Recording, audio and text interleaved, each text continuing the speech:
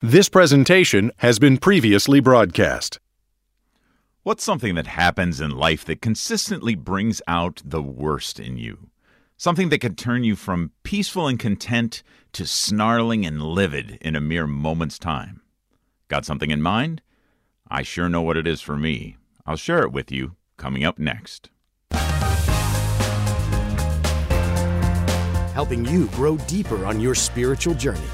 Welcome to The Inner Life with Josh Raymond. Welcome to The Inner Life. I'm Patrick Conley in for Josh Raymond today. As always, I'm grateful for the opportunity to fill in for Josh and be with you for this hour of spiritual direction. So back to my confession of sorts.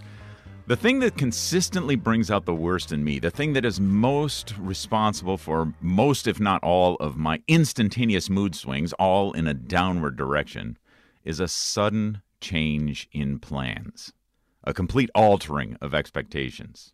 When something like that happens, I can go from sweet to sour in a blink of an eye, and I'm lousy at hiding it too. People around me can tell right away that some switch inside me has been flipped.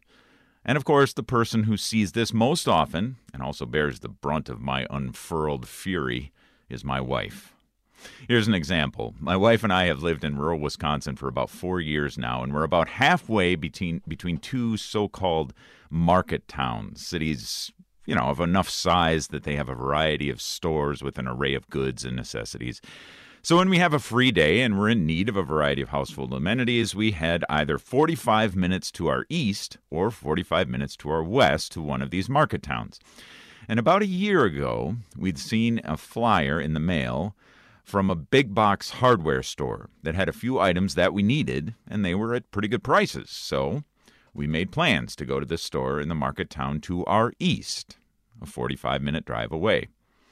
The day came, we got in the car, and we were enjoying the drive to chat, catch up with one another. And as we neared the town, I asked my wife to pull up directions to the store on her phone, as I wasn't exactly sure where it was. So she took out her phone and got to work. A minute passed. 90 seconds passed. I was getting confused, and if I'm honest, perhaps just the tiniest bit irritated. "What's wrong?" I asked. Knowing what a sudden change of plans, a complete alteration of expectations does to me, she said in a low, timid voice, "I don't think there is one of those stores in this town." And I'm ashamed to say it, but it was like a bomb went off inside of me. At first, I was incredulous, so I pulled over, I parked, I took out my own phone. Surely she must be wrong. She wasn't. We had both thought there was one of those stores in the city we had just arrived in, but there wasn't. It was in the other city, the one now an hour and a half to our west. Another explosion within me. And why? Well, essentially because I had to turn around. I had driven 3/4 of an hour in the wrong direction. I swung our car around, I pointed it back west, and I stomped on the gas pedal angrily, just fuming. My wife, wisely, sat quietly in her seat. Don't poke the bear. Well, if turning around in a car is hard, how much more so is turning around in life? What does it mean? It means admitting that we've been going the wrong direction. It means changing our plans and altering our expectations. Not just for shopping, but for our lives. It means surrendering what seemed like control and submitting to something else. In the spiritual life, of course, we call this turning around conversion. And that's our topic for today here on The Inner Life, repentance and conversion. Let's welcome our spiritual director today, Father Chris Walsh, pastor of St. Cecilia Church in Philadelphia. Welcome back, Father Walsh. Good to be with you again. Thank you so much, Patrick. A great joy to be with you on this Advent journey, and I know that feeling of having the monster inside of me poked. Oh man, it's just I'm chuckling about it now, but man, in the moment, I become somebody else. It seems like, and so turning around when we reach that point, conversion, Maybe we can just start with that. How does the church define just kind of repentance, Metanoia, I know, is a topic or a word that's used often. This conversion experience. How does the church define that, Father? Yeah, I think that we have to start before we get into conversations about conversion and penance. Is what is the goal, right? So as you and your wife were headed to the store, you had a sense of purpose of where you were going, and so for the same as for us as Christians, that we have to have a sense of purpose and meaning, that our lives are meant for the glory of God. Our lives are meant to live in accord with God and His plan, and that's our goal. That God's the one who's setting the standard, right? If I'm setting my own standard, I probably don't need conversion, because I'll probably meet the standard that I set for myself, because it's probably going to be pretty low in most cases. Mm-hmm. And so I think we have to have this understanding, like, again, from your opening story, that I'm headed someplace. And then at times I realize I'm not going there. I again, with your story, I might think I'm going to the big box store, but it turns out that I put in the wrong address. I've had that experience with the GPS where I put in the wrong town or the wrong street name. I spelled it wrong. And all of a sudden I realized, wait, I'm heading in the wrong direction. Mm-hmm. Now, I could keep going and show up at someone else's house who I don't know, or I could stop and turn. And that's what metanoia is, a Greek word that implies a change, possibly in direction, but the way it's most often used is a change in mindset, a change in the way we're thinking. And I think that that's important for us, because it's easy for us to just begin by focusing on the change of behavior. But oftentimes the reason we fail, at least the reason I know I fail, is because I'm focused on changing the behavior and not necessarily the mindset that leads to it, right? I think and then I act. And so I think the really process of conversion is when the Lord asks us, and in Advent we hear it in all the scriptures again and again, right now from Isaiah, but certainly in the gospel as well. Change the way you're thinking. Change what you think is right. Change what you think is best. Change what you think you should be doing, and do what God asks you to do.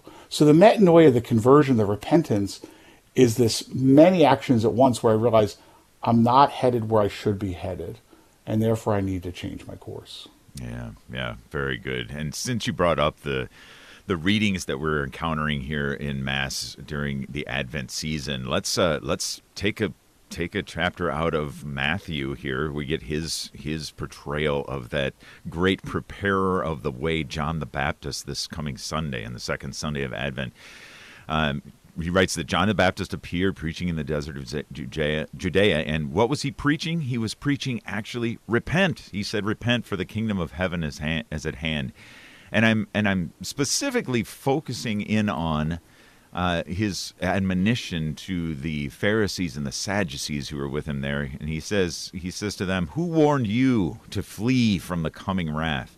And then he adjures them, produce good fruit as evidence of your repentance. So maybe next question is, what are some of the dynamics of this passage, and what is going on, Father? What does he mean that the kingdom of heaven is at hand? Yeah.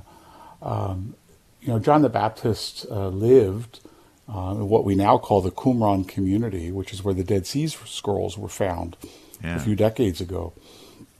It's a pretty low spot, literally, geographically, geologically, very low. It's from there that you certainly would have ascended to Jerusalem. And John is living out there with other Jewish people. Some scholars believe that St. Andrew, whose feast day we celebrated the other day, brother of Peter, was living there with John the Baptist when he encountered Christ. But the community is focused on reading the scriptures, particularly the prophets and the Psalms, living a life of asceticism, right? We know from other Gospels, John the Baptist is wearing camel's hair and eating grasshoppers, makes every kid in church cringe when they hear that gospel proclaimed. Right. But why was he doing this? Well, his life was a penitential act. And people were coming out there experiencing a baptism of repentance, which the Jewish people had, and Orthodox Jews still have, called a mikveh, in which people were invited to look at their life and hold it up to the standard of the prophets. Were you living as a person of justice? Were you living as a person of charity? And folks were coming out there because they knew they needed change.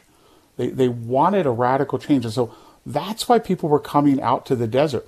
What changes is that John is saying the kingdom is at hand, which would have been language that they wouldn't necessarily have understood. Remember, the Jewish people have not had a king for a long time at this point. Right. The kingdom has fallen apart, so their understanding of a kingdom was an earthly kingdom, and John is talking about something very different. And even in our times, that term, what does it mean that the kingdom of God is at hand? Well, God's plan for you is here. The reign of God is here, that we need to place ourselves under the kingship of Christ, which we celebrated just 2 Sundays ago. Again, we don't live in a kingdom in America, but you can read about it, and you can watch documentaries, right? Most kingdoms, again, if you don't do what the king says, there's consequences. And so the same for this spiritual kingdom, that we have to live a certain way, the way that our king wants, which is very different than what the world wants, right? It's a kingdom marked by forgiveness, where the poor matter, where injustice should be our concern. Even if we can't undo it, it should at least bother us. Where we're called to love people, even those who don't love us. And so that's what I think John is preaching, and why it's important for us. For usually the second Sunday of Advent always features John the Baptist, because we as Christians need to hear his message as well. Absolutely, we do. Well, let's talk about repentance with our listeners as well. If you have a story about repentance, maybe there was a time when you returned to the Lord after being gone. Maybe it's after being gone for a long time. Maybe you have a positive experience of confession that you'd like to share with us. Please give us a call. Join the conversation. Our number here at The Inner Life, as always, is 888-914-9149. Again, the number to call is 888-914-9149, or send us an email, innerlife@relevantradio.com, as we're speaking about repentance. Father, to go back to the baptizer, John the Baptist, and his preaching, he then, as I said, he tells the people listening to produce good fruit as evidence of your repentance. Now, how is good fruit? And, well, first of all, what does that mean? And how is it evidence of repenting? Yeah, I think that for fruit, we always should be drawn to Paul's letter to the Galatians, chapter 5, where he talks about the fruits of the Spirit of the world versus the fruits of the Spirit of God, a godly Spirit. If God's Spirit is in us, what do we see? Love, joy, peace, patience, kindness, goodness, faithfulness, and self-control, and gentleness. So I think that's the measure. Again, the world offers us fruits, right? Pleasure, power, control, popularity. If we live the worldly standard, we'll see those things in our life. Patrick, if you play your cards right by worldly standards, you'll be an internet influencer. You'll have money. You'll go to restaurants and people will recognize you and want to sit near you. You'll have no lonely nights because people will always want to be around you. You'll indulge yourself in good food and drink, right? That's the fruits of the world. And many people are pursuing them, right? Including as we approach Christmas. Yeah. But God's looking for a different fruit, right? And Paul tells us. So this becomes, in a sense, our examination of conscience. Not only do we see this, but do those around us see this? Love, joy, peace, patience, kindness, goodness, faithfulness, gentleness, self-control. I often joke, Patrick, when I'm preaching, and I used it last week, that this idea that God wants to change us, that idea of a sword being turned into a plowshare, right? That's an image of conversion, of change. And if you don't know what needs to change in your life, Patrick, ask your wife. You are exactly right about that. No question about that, Father. Ask the person who sits in the cubby next to you at work. Ask your kids or your kids' friends when you pick them up at basketball practice and they're 20 minutes late, right? People around us will give us insight. I have a friend who went into therapy some years ago with a really good Christian counselor just to deal with some family of origin stuff. And as they sort of worked through some things, he sent out a letter to a group of close friends asking what we observed about him, sort of a 360 feedback kind of a thing. It was a great resource for him. He said it's planned out all of his conversion. He's done it several times since, even though he's long since done working with the counselor. But to get feedback from people, right? Because why? Because we can deceive ourselves, Patrick. Again, if I'm setting my own standard, life is good. I'm not that bad. Okay, I lose my cool every now and then, but it's not that big of a deal. And then I ask my spouse, then I ask my kids, then I ask the people I work with, and they're saying, no, I tiptoe around near you. Or, man, you gossip a lot. Or you're self-centered. Well, gee, then I know where I need to really experience conversion. That's very true, very true. Well, we've got a caller on the line here. I think has got some wise words to share with us. Rick is calling in from Sauk City, Wisconsin. Rick, welcome to the Inner Life. Thanks for calling. Hi. Well, have a good morning and everything. I just wanted to call in. As I've grown older, I found that we oftentimes are led to believe that maybe repentance is a singular act or a series of singular acts, but it really isn't. It's more of an effort on our part to keep God first, and when we get out of alignment, to come back to confession and to maintain our spiritual life sacramentally and penitentially.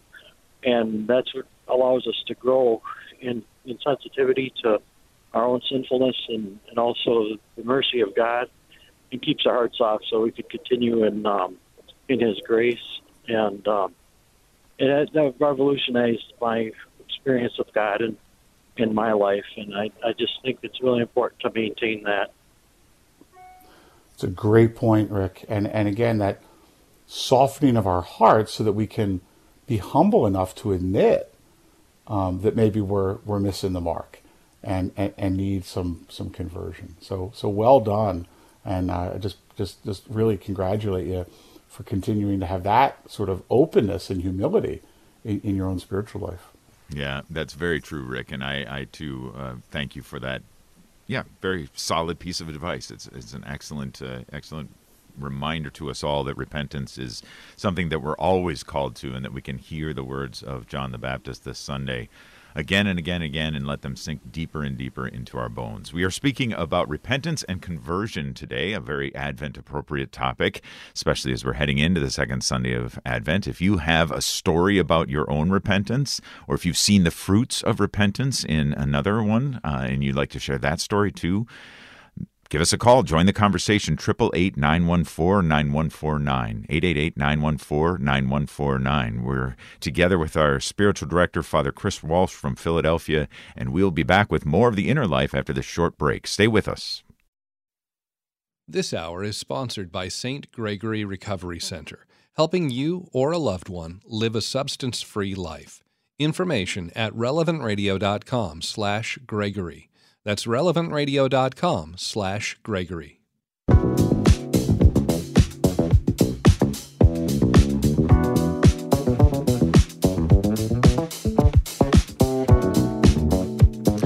Yeah, a little funky bass there as we're coming back in here talking about repentance and conversion. My name is Patrick Conley, in for Josh Raymond today here on The Inner Life, along with our spiritual director, Father Chris Walsh, pastor of St. Cecilia Church in Philadelphia.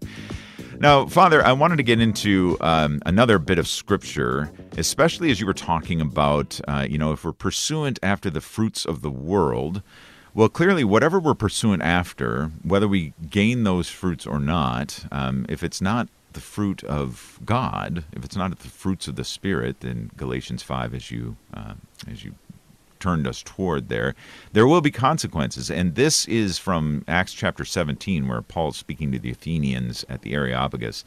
And he says, "The times of ignorance God overlooked, but now he commands all people everywhere to repent, because he has fixed a day on which he will judge the world in righteousness." And one of the dimensions of this whole repentance thing is judgment. So what is the proper posture for us in the context of God's coming judgment? Yeah, I was at a penance service back in Lent, and the priest shared the image of, he talked about a football game. He said, imagine that the football game did not have 4 quarters with a specific time, that it just went on and on and on. He goes, our interest in football would sort of wane pretty quickly because it would just go on and on and on, and you wouldn't know who won or who lost. There needs to be an end, and there needs to be, a winner. And he said, let's apply that to life. Like, none of us like death. Death is painful, especially when we lose someone unexpectedly or too early. But what's the other option? That we just sort of live here forever? That there's no end? There's no eternity? There's no judgment? And so I think that, it's putting the last things, as we say, all together, death, judgment, heaven, and hell, that they're essential to give us a framework by which we live life, just the way, a football player, even in the first quarter, is thinking about the end of the fourth quarter, and working towards that. And so, again, we live in a time where if I take this supplement, and if I drink this tea, and if I use this lotion, I'm somehow going to live forever.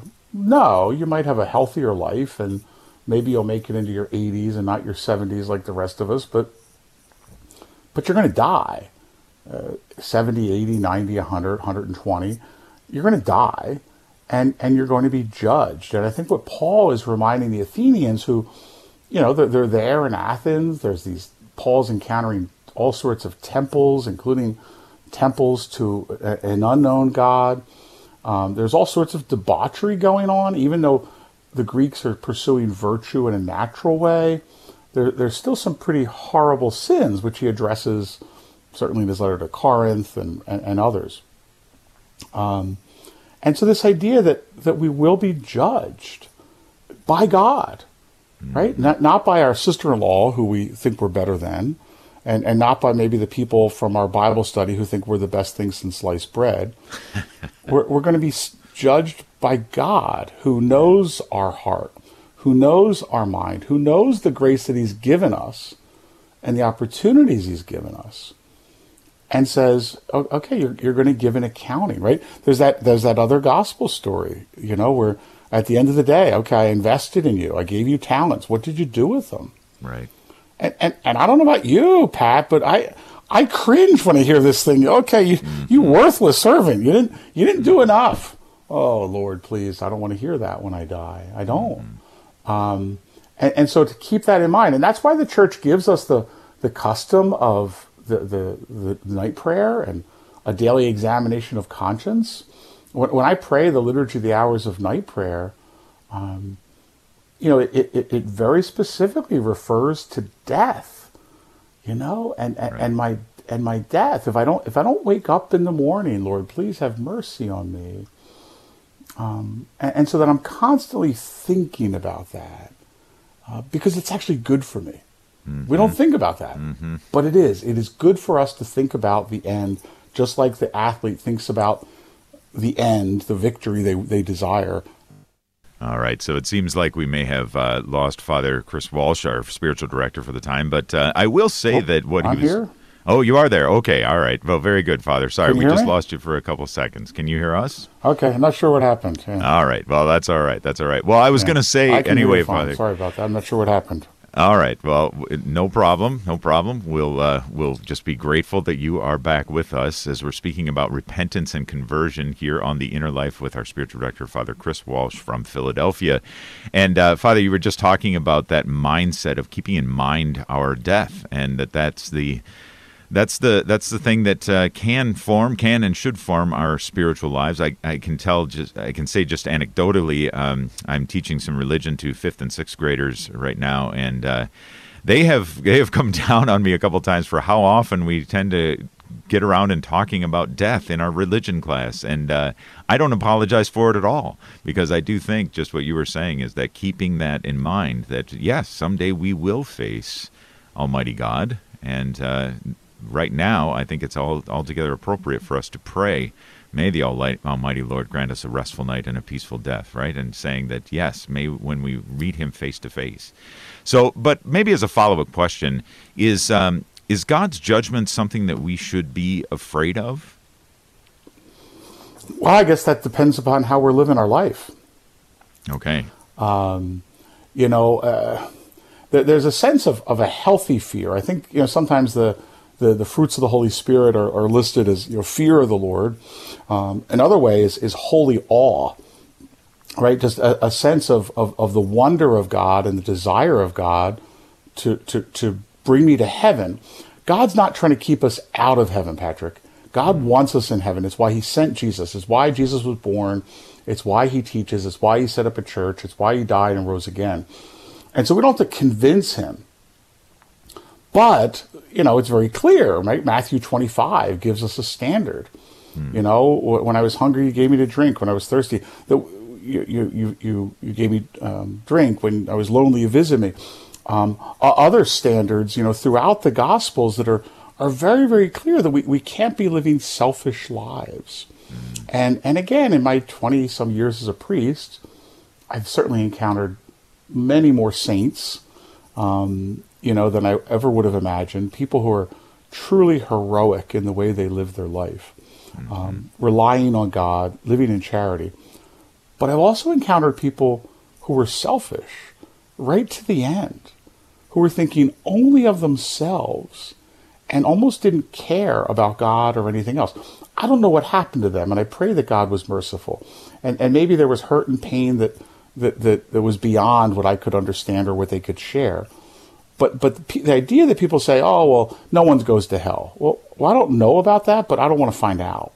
Right. I don't want to find out. I do believe that God is merciful, but there are people, and I've experienced them, and I think many of us in pastoral care have experienced them, who refuse the grace of God, who are closed off to that, and we don't want that. What the caller Rick had said earlier, that softened heart that's always ready to receive the gift that God gives us. Yeah, very good, wonderful. Our spiritual director, again, is Father Chris Walsh, and we are talking about repentance and conversion. If you have a story about repentance, or perhaps there was a time when you went to confession after a long period of time, give us a call. Join the conversation, 888-914-9149. Let's go to the phones, Father. We've got Nick, who's calling in from Oceanside, California. Nick, welcome to The Inner Life. Good morning. Morning. I just wanted to share my experience with you guys. I went to confession on Saturday last week after not being to confession since my first communion. It's been quite some time. I had a lot weighing me down. And I just wanted to let everybody know that anybody listening that has similar things going on in their life where you're weighed down from things from the past, living a good life now, but you need to cleanse yourself. I was able to do so on Saturday, and it was a weight lifted off of me, and I'm able to focus more on my job, my family, and be a better person, and just try to do my best going forward. And that's it. The moving forward in particular, step by step, right? The idea that, running the marathon starts with a walk going forward. And we're in this for the rest of our lives, right? I love conversion stories, whether they're saints or people I encounter, stories of folks who were in prison or down and out or in a recovery center, and just the grace and the opportunity of some blessed saint who was there, and lives are changed. And sometimes it happens instantly and powerfully. But I think for most of us, Patrick, the conversion is day by day, hour by hour. To quote Bruce Springsteen, it's, 3 steps forward and 2 steps back. But we just keep moving forward, keep our eyes on the prize. We believe that God wants to save us, and we just keep stepping forward. And we become intentional about it. Advent, Lent, when we're on retreat or a day of recollection, or, we're doing a Curcio retreat or an Alpha workshop. There's moments where it becomes more heightened, but we just keep at it day by day by day. That's very important, and as Rick, our first caller, said too, that it is a day by day thing. But Nick, let me before we let you go, if I may, and if you're open to sharing, what was it that led you back to the confessional after a long time? I would actually like to thank thank you guys at Relevant Radio. You guys have been a big help. I've been listening to you for about the past 4 or 5 years. Just came across scrolling through the radio. I was sick of listening to the same music all the time. And once I heard you guys, it's always something I go back to. And luckily I was, raised in the Catholic faith. But, getting older and having a family and all these things happening, just having that confession, being able to get that off my chest. I give a lot of credit to you guys for what you do and making sure that the Word of God is out there and the graces that we get from Him. Absolutely. Well, we are grateful that you do listen to Relevant Radio and that you've had other spiritual influences, I'm sure, in your life that have brought you back to the confessional. And you can be assured of this, Nick. You've got people praying for you right now that it will continue. And if we pray for you, please pray for us as well. Thank you for sharing that with us, Nick. Father, it's such a good jumping off point. Is that just how do we get to that point when we can turn around? What are some of the ways that perhaps our listeners can be such influences on others that to bring them to repentance? Because I don't think all of us are called to have that ministry of John the Baptist and maybe shout it from the mountaintops, repent, but we all are called to call others to repentance. So any ideas about how we can do that with family members, loved ones, friends? Yeah, I thought for a long time, Patrick, that the great wisdom of the 12-step programs, when we apply it to, the spiritual life, the reality is that the 12-step programs, although many times these days, the experience of people at NA or NA is increasingly secular, right? Higher power, this kind of stuff. As you probably know, the very roots of the 12 steps, were very much in Catholic spirituality, in particular Ignatian spirituality. Mm-hmm. And there's a theology of grace that exists there. And how is it that 12-step programs become a blessing to others? Well, someone's living the life, right? And so when we talk about conversion, maybe someone in our family or our circle of influence comes to mind who needs conversion. I think that's the wrong way to go. We first and foremost should think of ourselves. I need conversion. There's something in my life that needs conversion. There's some sin that's active in my life right now that I need to overcome. Well, how do I do it? Again, the 12 steps. I admit I'm powerless over. I can't do it myself, right? I need to surrender to God. And then secondly, I believe that God can bring about grace, right? Again, the self-help mentality of America, of this 21st century, has probably influenced Christians far more than most of us think, right? But when we do diet programs, we do exercise programs, we increase our effectiveness at work, it's all self-help, and there's some good things there, and it certainly increases virtue in some ways and betters our health. But when it comes to conversion and repentance, we rely on the help of God. And so what's step 3? I turn my will over to God, right? I'm not going to do it my way. Thy kingdom come, thy will be done, right? And then fourth, what do? I make a moral inventory. That's an examination of conscience. Where is the sin coming from? Where's the roots, right? And then I begin to admit to other people, right? How different the story plays out that you opened up with when you turn to your wife and say, wow, I have a short fuse and I'm not sure where this anger comes from, or maybe it's my pride, my control issues. I'm very sorry and I really want to change. Boy, how different the narrative of that ride home becomes, right? Just a radical difference, right, as we admit to other people, which is what the Christian community is supposed to do, right? We stand there on Sunday morning all saying, Lord have mercy, Christ have mercy, or I confess. Imagine how different if you turned to your family members and talked about one sin that you were really struggling with. That might make people come to Mass more if they could overhear people's sharing that. Yeah. Right? And then as the steps go on, we have to have a plan. If my struggle is gossip, well, I've got to be intentional that when I talk with certain people, right, people, places, and things, I know I'm going to gossip. And so I have to be resolved that I'm not going to do that. We have to think intentionally. We don't just change automatically. God's going to give us the grace, Well, we have to have a plan, and I believe someone who's going to help keep us accountable, whether it's a confessor. And I do think that's where regular confession comes in that I'm constantly paying attention in a particular way to that area of my life where I'm seeking conversion. Yeah.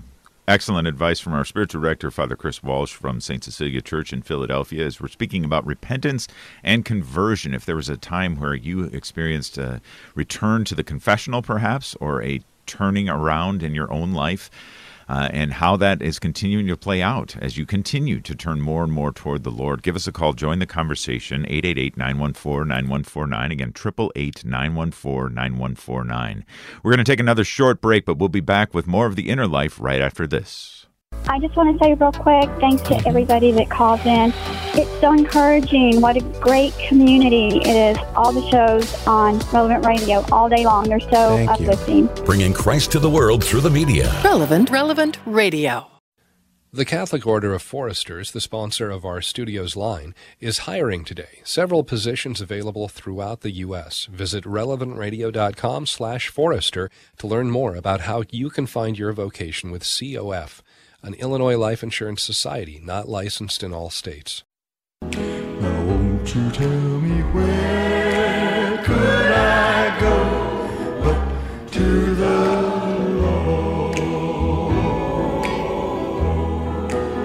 Welcome back to The Inner Life here on Relevant Radio. My name is Patrick Conley, in for Josh Raymond today. My thanks to Nick Sentovich, our producer, and also Sarah Tafoya and Cyrus Cisco, who have been taking your phone calls.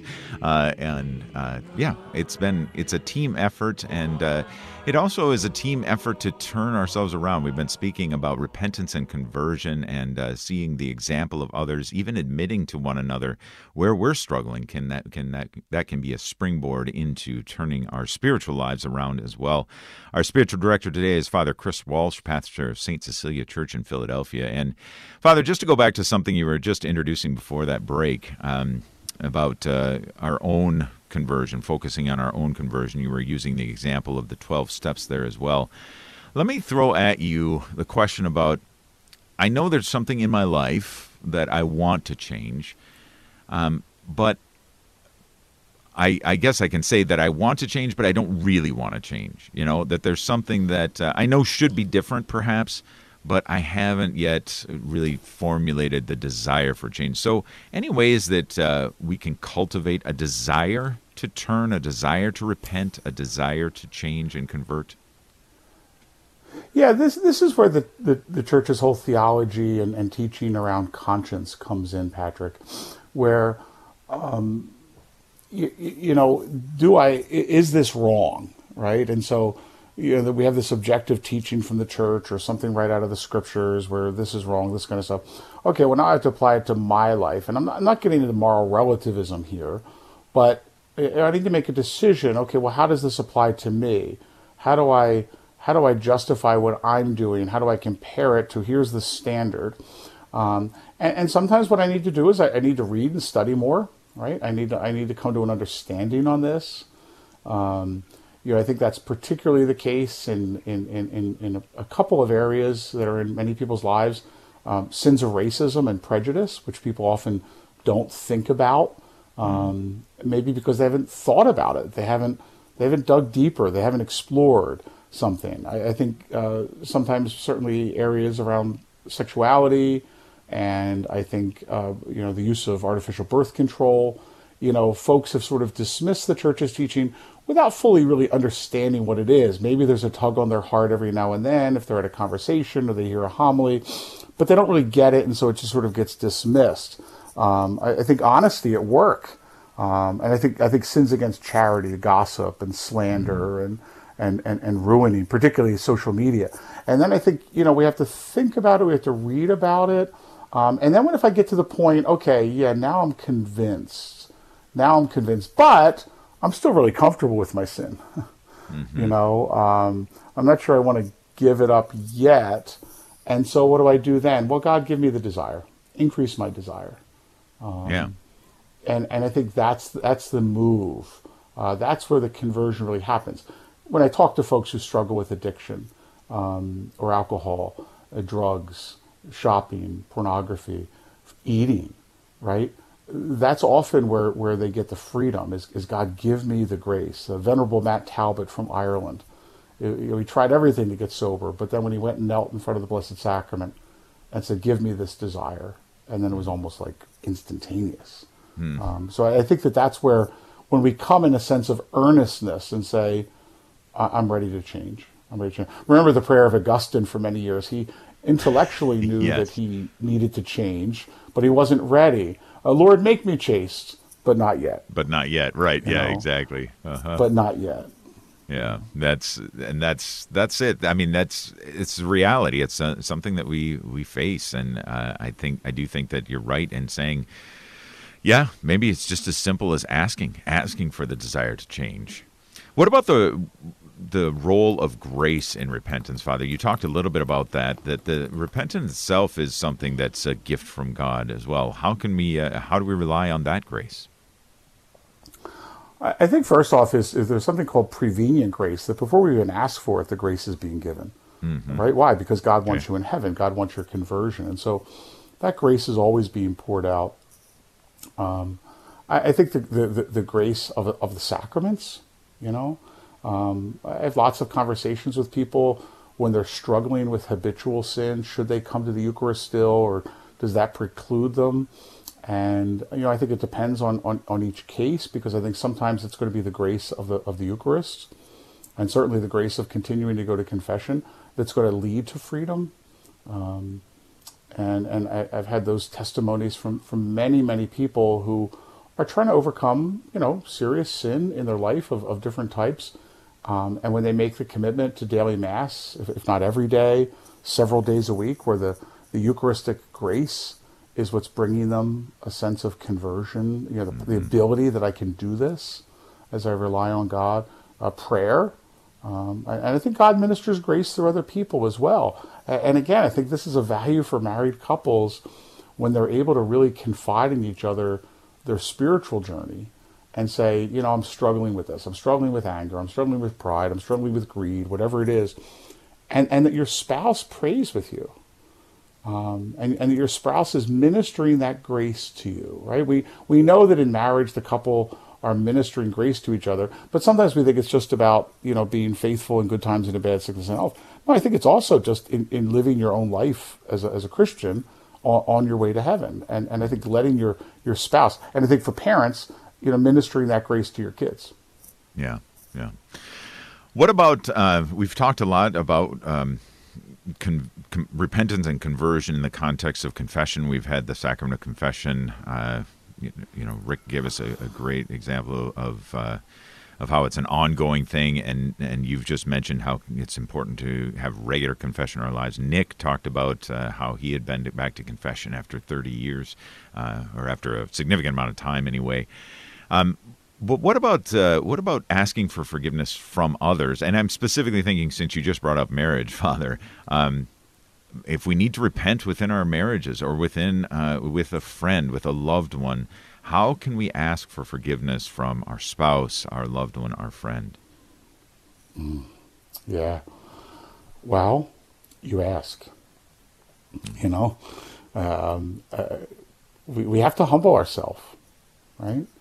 We have to humble ourselves and first off believe that we were wrong. And the scripture says, go to the person, right? I did this. I'm sorry. I'm wrong.